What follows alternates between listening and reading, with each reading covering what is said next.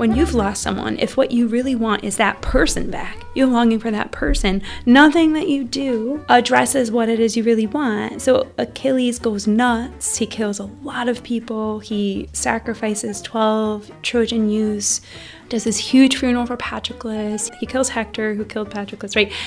And none of that brings Patroclus back.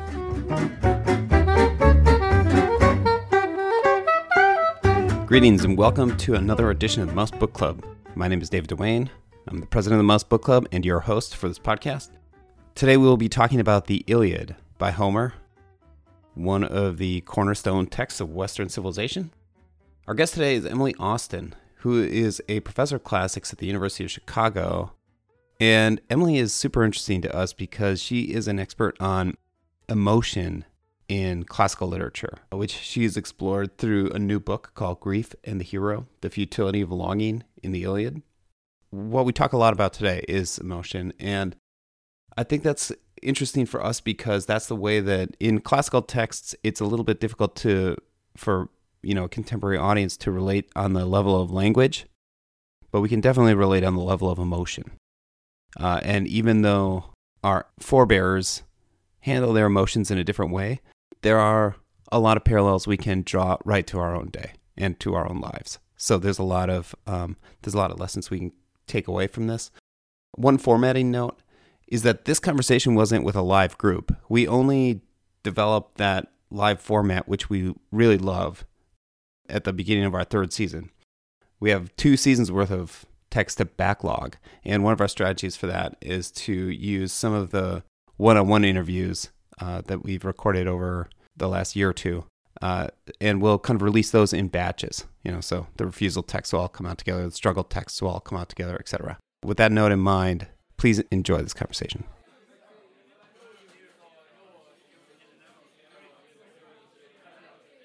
We start these interviews off by asking everybody a similar question, which is, of all the texts you could be exploring in your own research, why do you choose Homer? Why do you choose the Iliad? Right. And do you get a similar answer, which is, like, it chose me? It's all over the board. I asked the guy who is in the Poe interview, he said, I was at summer camp, and this counselor told this ghost story that was the black cat. Nice. And he's like, it just cut me in half. So anyway, people always have strange. So, the Iliad is very rewarding for me to work on. But it is surprising to me that I found it because it's not very accessible in English. But now that I've fallen in love with it, I teach it in English all the time. I want people to love it. What I find particularly compelling about the Iliad is that it doesn't kind of hit you over the head with a single message or a single story. So you could read the Iliad as an anti-war poem, but it's not only an anti-war poem. It has so many voices in it, and it has a main character, Hector, who's defending his family and his city, and that's very compelling. And then it has this attacker, Achilles, who's consumed with grief for a comrade, and that's very compelling. And those are really different. And even though the story is complicated, it's also easy to understand that everyone's life is very complicated and that there's a lot of motivations at play. It doesn't force you to take sides, even though it still forces you to think. When did you first read it? I read it when I was a freshman in college in English, and I didn't like it. Yeah? Why not? Because most of the Iliad, so this is, you guys are publishing the end, but most of it is just battle scenes over and over and over again with very in-depth descriptions of how somebody died. And it was just too much for me to get my head around. And just wait till you get to book 24 and Priam and whatever. And I got there and it was 10 lines. And I was like, that was a lot of death to just get to this little bit. And then I learned some Greek because that's what I was studying. Like the Greek language? Yeah. Yeah. Ancient Greek. And then I realized that the language is very subtle. Again, he's never telling you what to think. He just shows you all this stuff. So that really drew me in, and I love it from the first line. But I know it's a hard text. Do you teach it in Greek or do you teach it in... Both. Okay. Yeah. How is it different when you teach it in one versus the other? Well, in Greek, you can only get through a little part of it in a class. So that gives you an opportunity to slow down and think. But it's hard to describe the difference. The Greek is just kind of beautiful, even though the topics are so hard. You can read and enter in things that are really, really difficult and still have a kind of beautiful poem.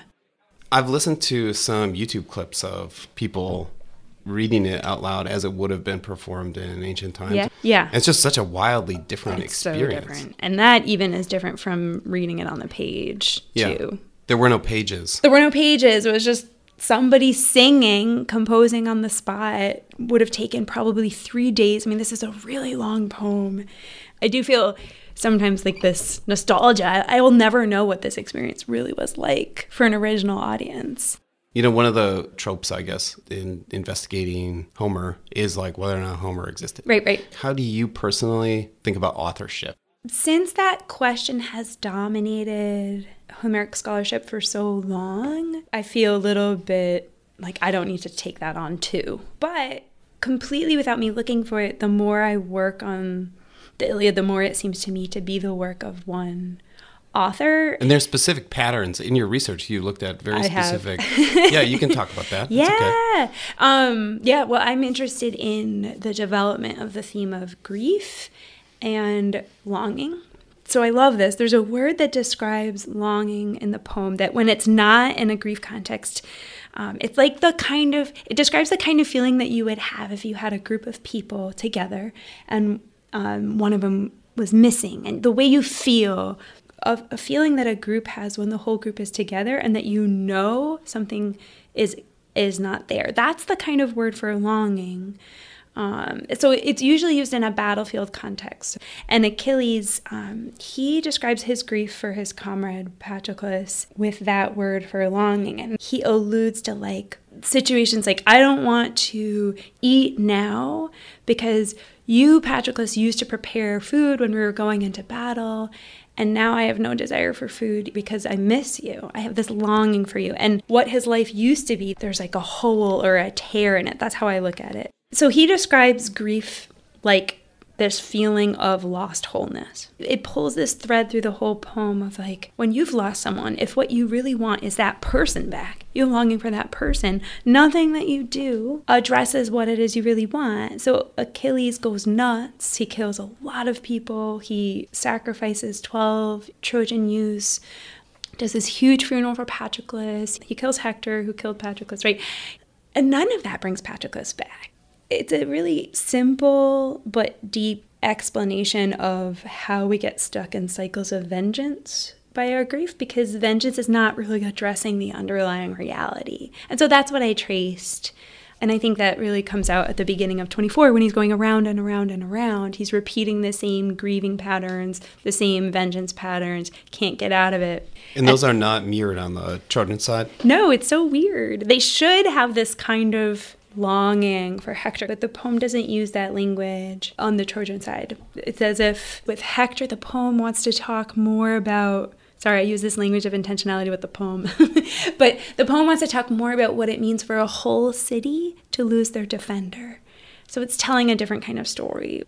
And I think that might be why the language is unique between the two sides. What have you learned about Greek that's different than, let's say, English? We have the word longing. We have a word yearning. We have a word desire. But those don't map perfectly onto the Greek words that are revolving around the same set of things. And I have a friend who's Portuguese, and they have the word nostalgia, and then they also have a word that's something like saudade. It's like nostalgia, but it's more positive. And I just kept asking her, I was like, well, what is it? Is it like this? Is it like this? And she would try to explain it to me, but it's like, it's so cultural. We don't have that word. I find it really beautiful to study literature and let the story and the context of the story like help me understand what the word means. But it also opens you up to a reality that we can understand. We can understand what it's like. It's almost like how, like phantom limb, like when people have lost a limb, they feel the limb. Grief is the experience is that there's something wrong with reality right now because the old reality isn't there. And experiencing that absence entails a kind of desire or impulse for it not to be there. But we don't have one word for that. Yeah, it strikes me. I wish we could just invent these new words in English that we could insert that would have that kind of power that these other words have. Right. What are the actual words for longing in Greek? So the one I work on is pothe or pathos. And then there's hemeros, which is another word for desire that have some semantic overlap with this. There's eros, that whole group of words. There's other words, like even this verb hiemi can mean to like desire. What are some of the other key terms in the Iliad that we don't have? A cluster of concepts have to do with honor. So the background of the world of the Iliad is fighting for honor so that they receive glory that'll help them live forever because they're going to die. That's the framework is we're mortal, we're going to die, but we can live forever if we achieve glory. And you achieve glory by being excellent. And in the Iliad, you can be excellent through warfare or through speech. That's like kind of their version of history. They have these songs that people are singing, and so right. Can't remember. Is it kleos? So kleos is the glory word, yeah, imperishable glory. But kleos kind of means like renown. It's like the glory that's talked about, right? It has some resonances that make it a little bit hard to translate. Excellence is arete, and honor is time, and it's really, really important. And then the other thing that's odd about the value system that's kind of behind the Iliad is that all of this stuff kind of doesn't exist unless it's externally recognized. So Achilles is a little bit of a loner in this respect because he thinks about having honor kind of on his own and that he could go home from the battle and not keep on fighting and still have honor, and that he gets his honor from Zeus. But the framework is the community has to recognize like, oh, you were excellent in that battle, and they give you gifts of honor, and then your honor kind of exists in the gift. What's the Iliad that you read now versus the Iliad that you read when you were a freshman? I mean, I think that now I'm much more interested in how the characters talk to one another and how they motivate one another, because that points to values that they're appealing to. And it's not as simple as what I just described, right? And I get really interested in that. So they think a lot about dying a glorious death, but sometimes they just think about surviving. So when are they saying, like, I'm actually just going to die, and I don't want to die. It's die or live. And when is it die gloriously or live gloriously? And that's one set of examples. I've become really interested in another character, Ajax, right now, who is the second best Greek fighter. But he's a good fighter because he's good at defense. And, that's very different from being good at offense. And he always thinks about, at least in book 15, when there's a lot of pressure on the Greeks and they're going to lose their homecoming, their ships are about to be burned, they might all get annihilated. And he's always thinking about everyone living. And he's not necessarily thinking about kleos only. And so I read with a broader range of values. I also think a lot about story. So I think about what makes a story build tension, and then how does that tension get released. One of the things the Iliad is doing is it gives you a pattern, then it repeats the pattern, and there's different things at stake each time. So the beginning of the poem, we're fighting for Helen. So Helen's two husbands have a duel. Book 3. So Paris fights Menelaus.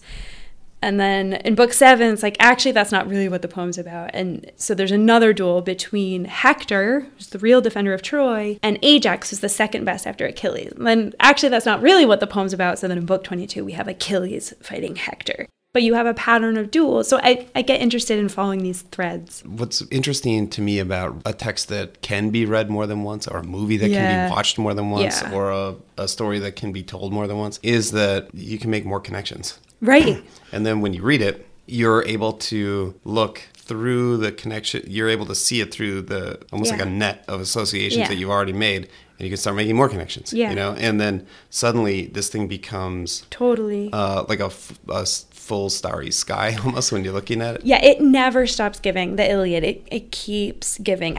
For me, I love rereading books, but the two that have struck me the most as rereading are the Iliad and the Lord of the Rings, actually. I keep finding new things. So I think this is really great that you're publishing the end, because the end does inform what you read for the whole time in the Iliad. And it'll make it kind of more exciting to go back to the beginning and see how we got here to start at the end. I've thought about teaching that way, even teaching backward. Well, that's interesting. How has your approach to teaching it changed over time? It's just hard to teach. It's so bewildering. And I do now try to set people up for story arcs sooner. But you also don't want to give away endings, and you want people to be able to be surprised, which is very un-Homeric. Everyone would have known the ending of the poem the whole time, and they would have been reading for that end the whole time. So I fight with myself a little bit there to just be like, you know what, Patroclus is going to die. And they're like, why did you tell us that? Like, so you pay attention to this moment in book 11 when it's like, and that was the beginning of the end for him. Because that's really exciting if you know he's going to die in 5 books. A kind of a secondary follow-up question to how reading has changed. Do you map the characters onto people in your life or the experiences, the emotions? Not intentionally, but it does happen. There's a lot of resonance between my professional work and people's real experiences that I didn't expect. When I got this job, I gave my first lecture downtown, like at the cultural center, and a bunch of friends came. And afterwards, I got a long email with somebody talking about her experience when her mother died and how all she could think about was buying the most expensive coffin there. And like, what is that? It's like this desire to do something. I have another friend who lost a really good friend in the military. And, you know, and when I talk about Achilles and Patroclus, I'm always sort of thinking about her and her friend and wondering how much is this true? That's interesting that you bring up that concept of truth, because one of the other books we published was Exodus. And really interesting observation about that came out when I was interviewing somebody about it, which was, did it really happen? And it's almost like the power in that text isn't so much that it's a historic text that happened one time. That story has played out hundreds of times, which is why so many different communities latch onto it so hard. Yeah. You know, that it was an important text for the Puritans who were coming to America. It was an important text for the civil rights movement. That same fundamental human set of emotions or experiences. Right. So it's similar to the Iliad, I guess. Did it happen? It happens every day. It's happening in your life right now. Yeah. That's a much more relevant or important, or maybe we don't have a word for this, significant takeaway. Right.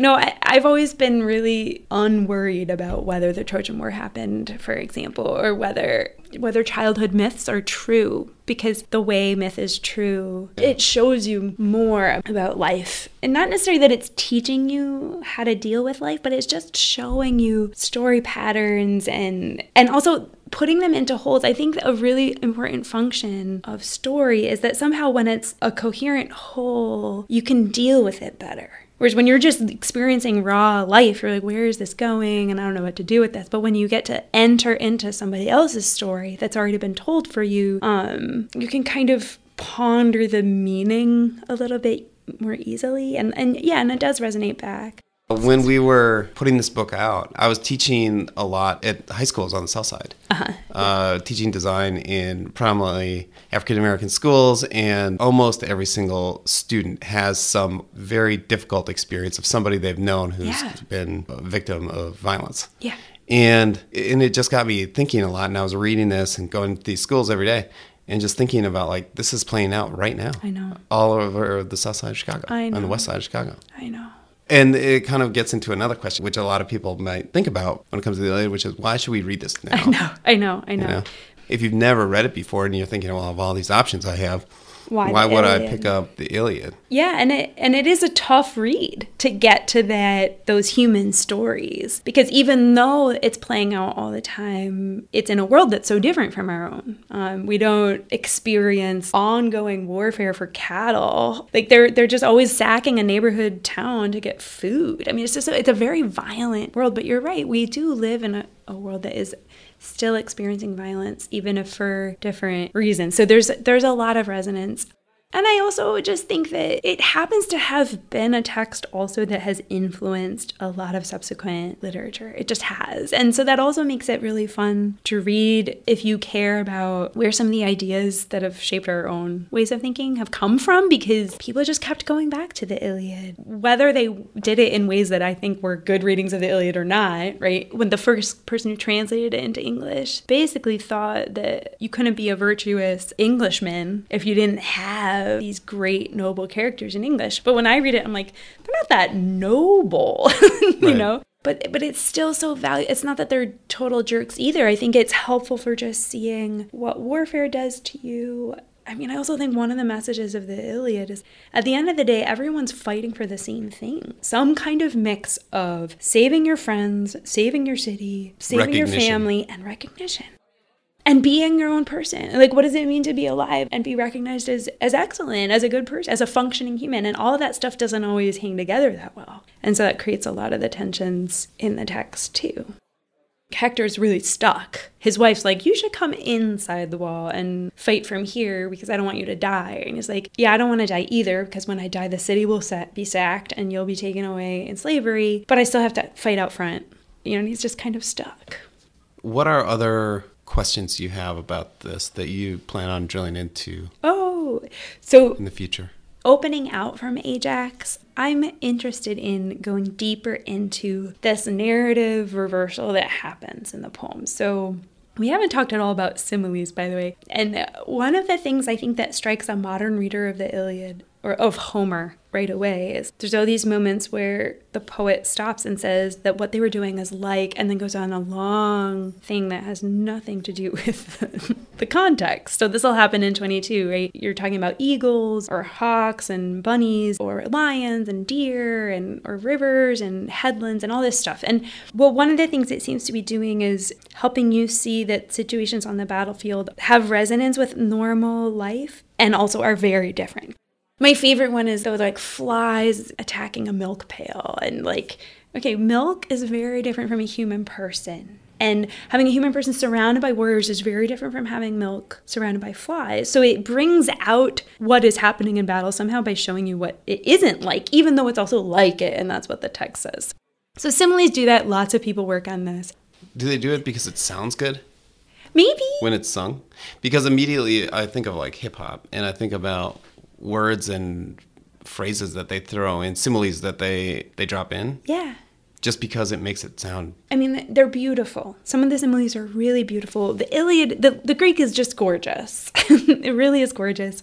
I think that's an important point. Not everything in a poem has to be useful, right? It can just be there.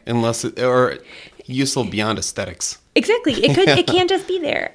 Okay, so that's happening. And then on the level of narrative, this poem is talking about how Hector died. And the reason it cares about that is because when Hector dies, we know that the city of Troy is going to fall.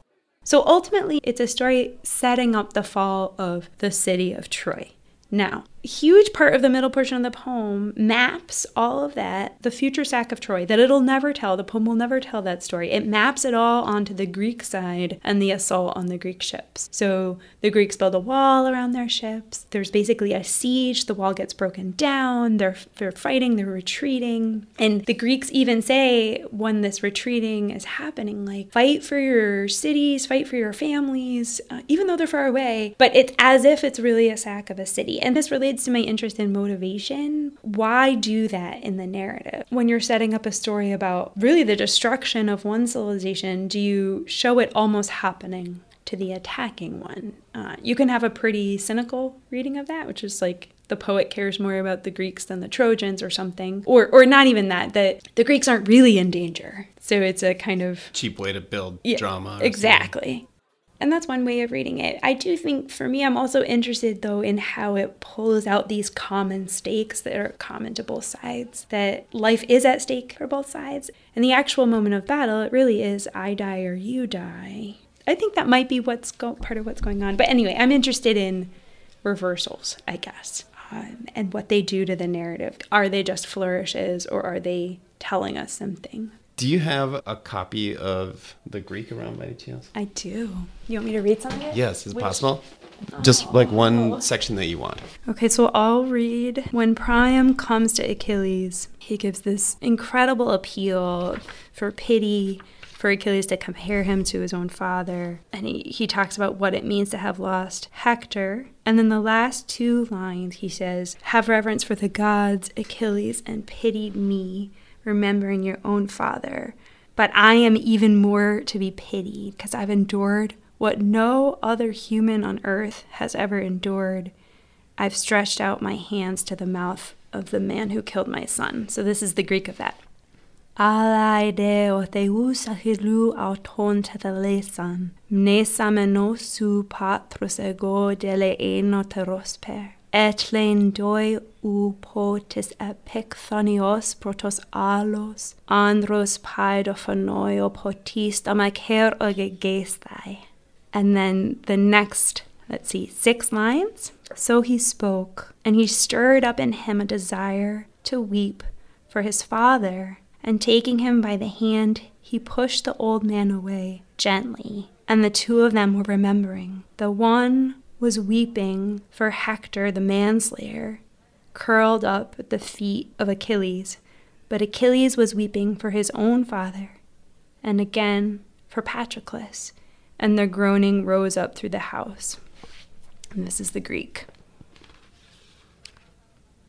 Hos phato do darapatros huf phimeron orse gaoio, hapsamenos daracheros aphosato echageronta, to demne sameno homen hectoros androphanoio, clai adina proparoethe podon achilleos elustes, autar achilleos clain heon pater alote daute patroclon, ton destonache catadomat orore.